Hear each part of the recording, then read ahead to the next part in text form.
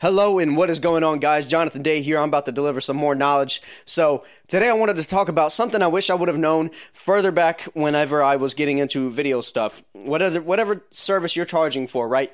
So here's what I wish I would have known.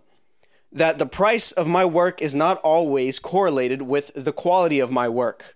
And in order for us to understand that, what I'm trying to say is that every time I want to make more money by charging my clients more money, I've always thought that it had to be a direct relationship to the quality of my work or how much I was doing. But here is the reality. I did not understand how important it was to identify your ideal clients. That is the most important thing in order to make more money, is finding out who your ideal client is. And those are people who are able and willing to pay your fee. Okay, and that means that whatever you're offering needs to be valuable. Value is subjective. That means that everyone is not going to look at what you offer the same. To someone, it's not going to be worth anything. To another person, it's going to be worth everything.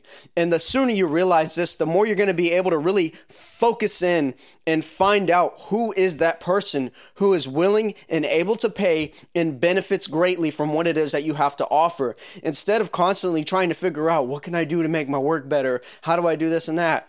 Okay. Yes, that is a little important to have competency in whatever it is that you're delivering. And in order to build competency, you set out to make work that you're looking to charge for.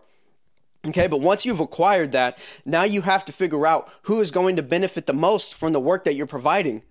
So if you're just making Instagram content for people, unless they have the ability and willingness to pay a price that you want to do that work for, then you're going to have to figure out, how do I make this worthwhile? Okay, you might be able to if you're a videographer or a video production company, you might be able to make videos for businesses on their website, right? Your introductory video, whatever it is, it's the thing that pops up whenever someone visits the website, and it has a purpose. It is there to do something, and that should be valuable to some people.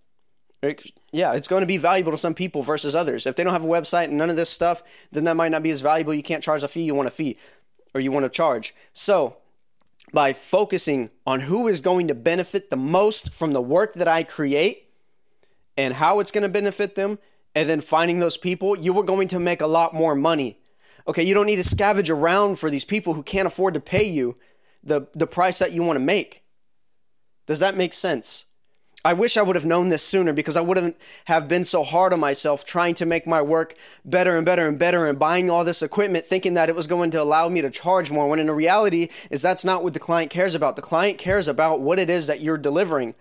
Okay, you could write up a sheet, an invoice, and all these little details, but they don't care. They care about the price and what they're getting at that price. And like I said, if they are able and willing to pay and it is valuable to them, you will make more money.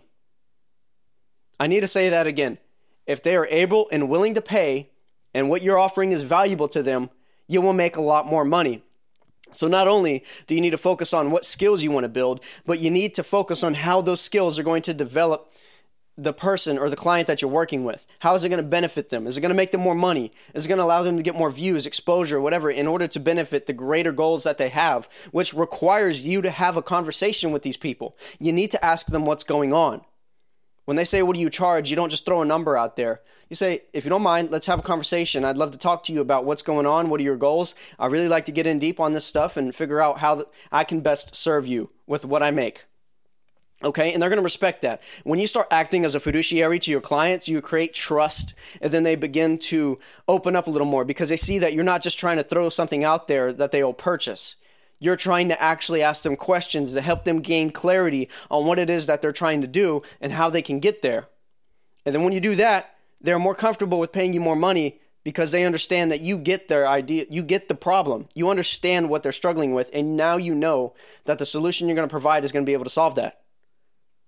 So, this is really powerful, and like I said, I wish I knew this, and if I had to tell myself in the past, that's exactly what I would tell myself in the past.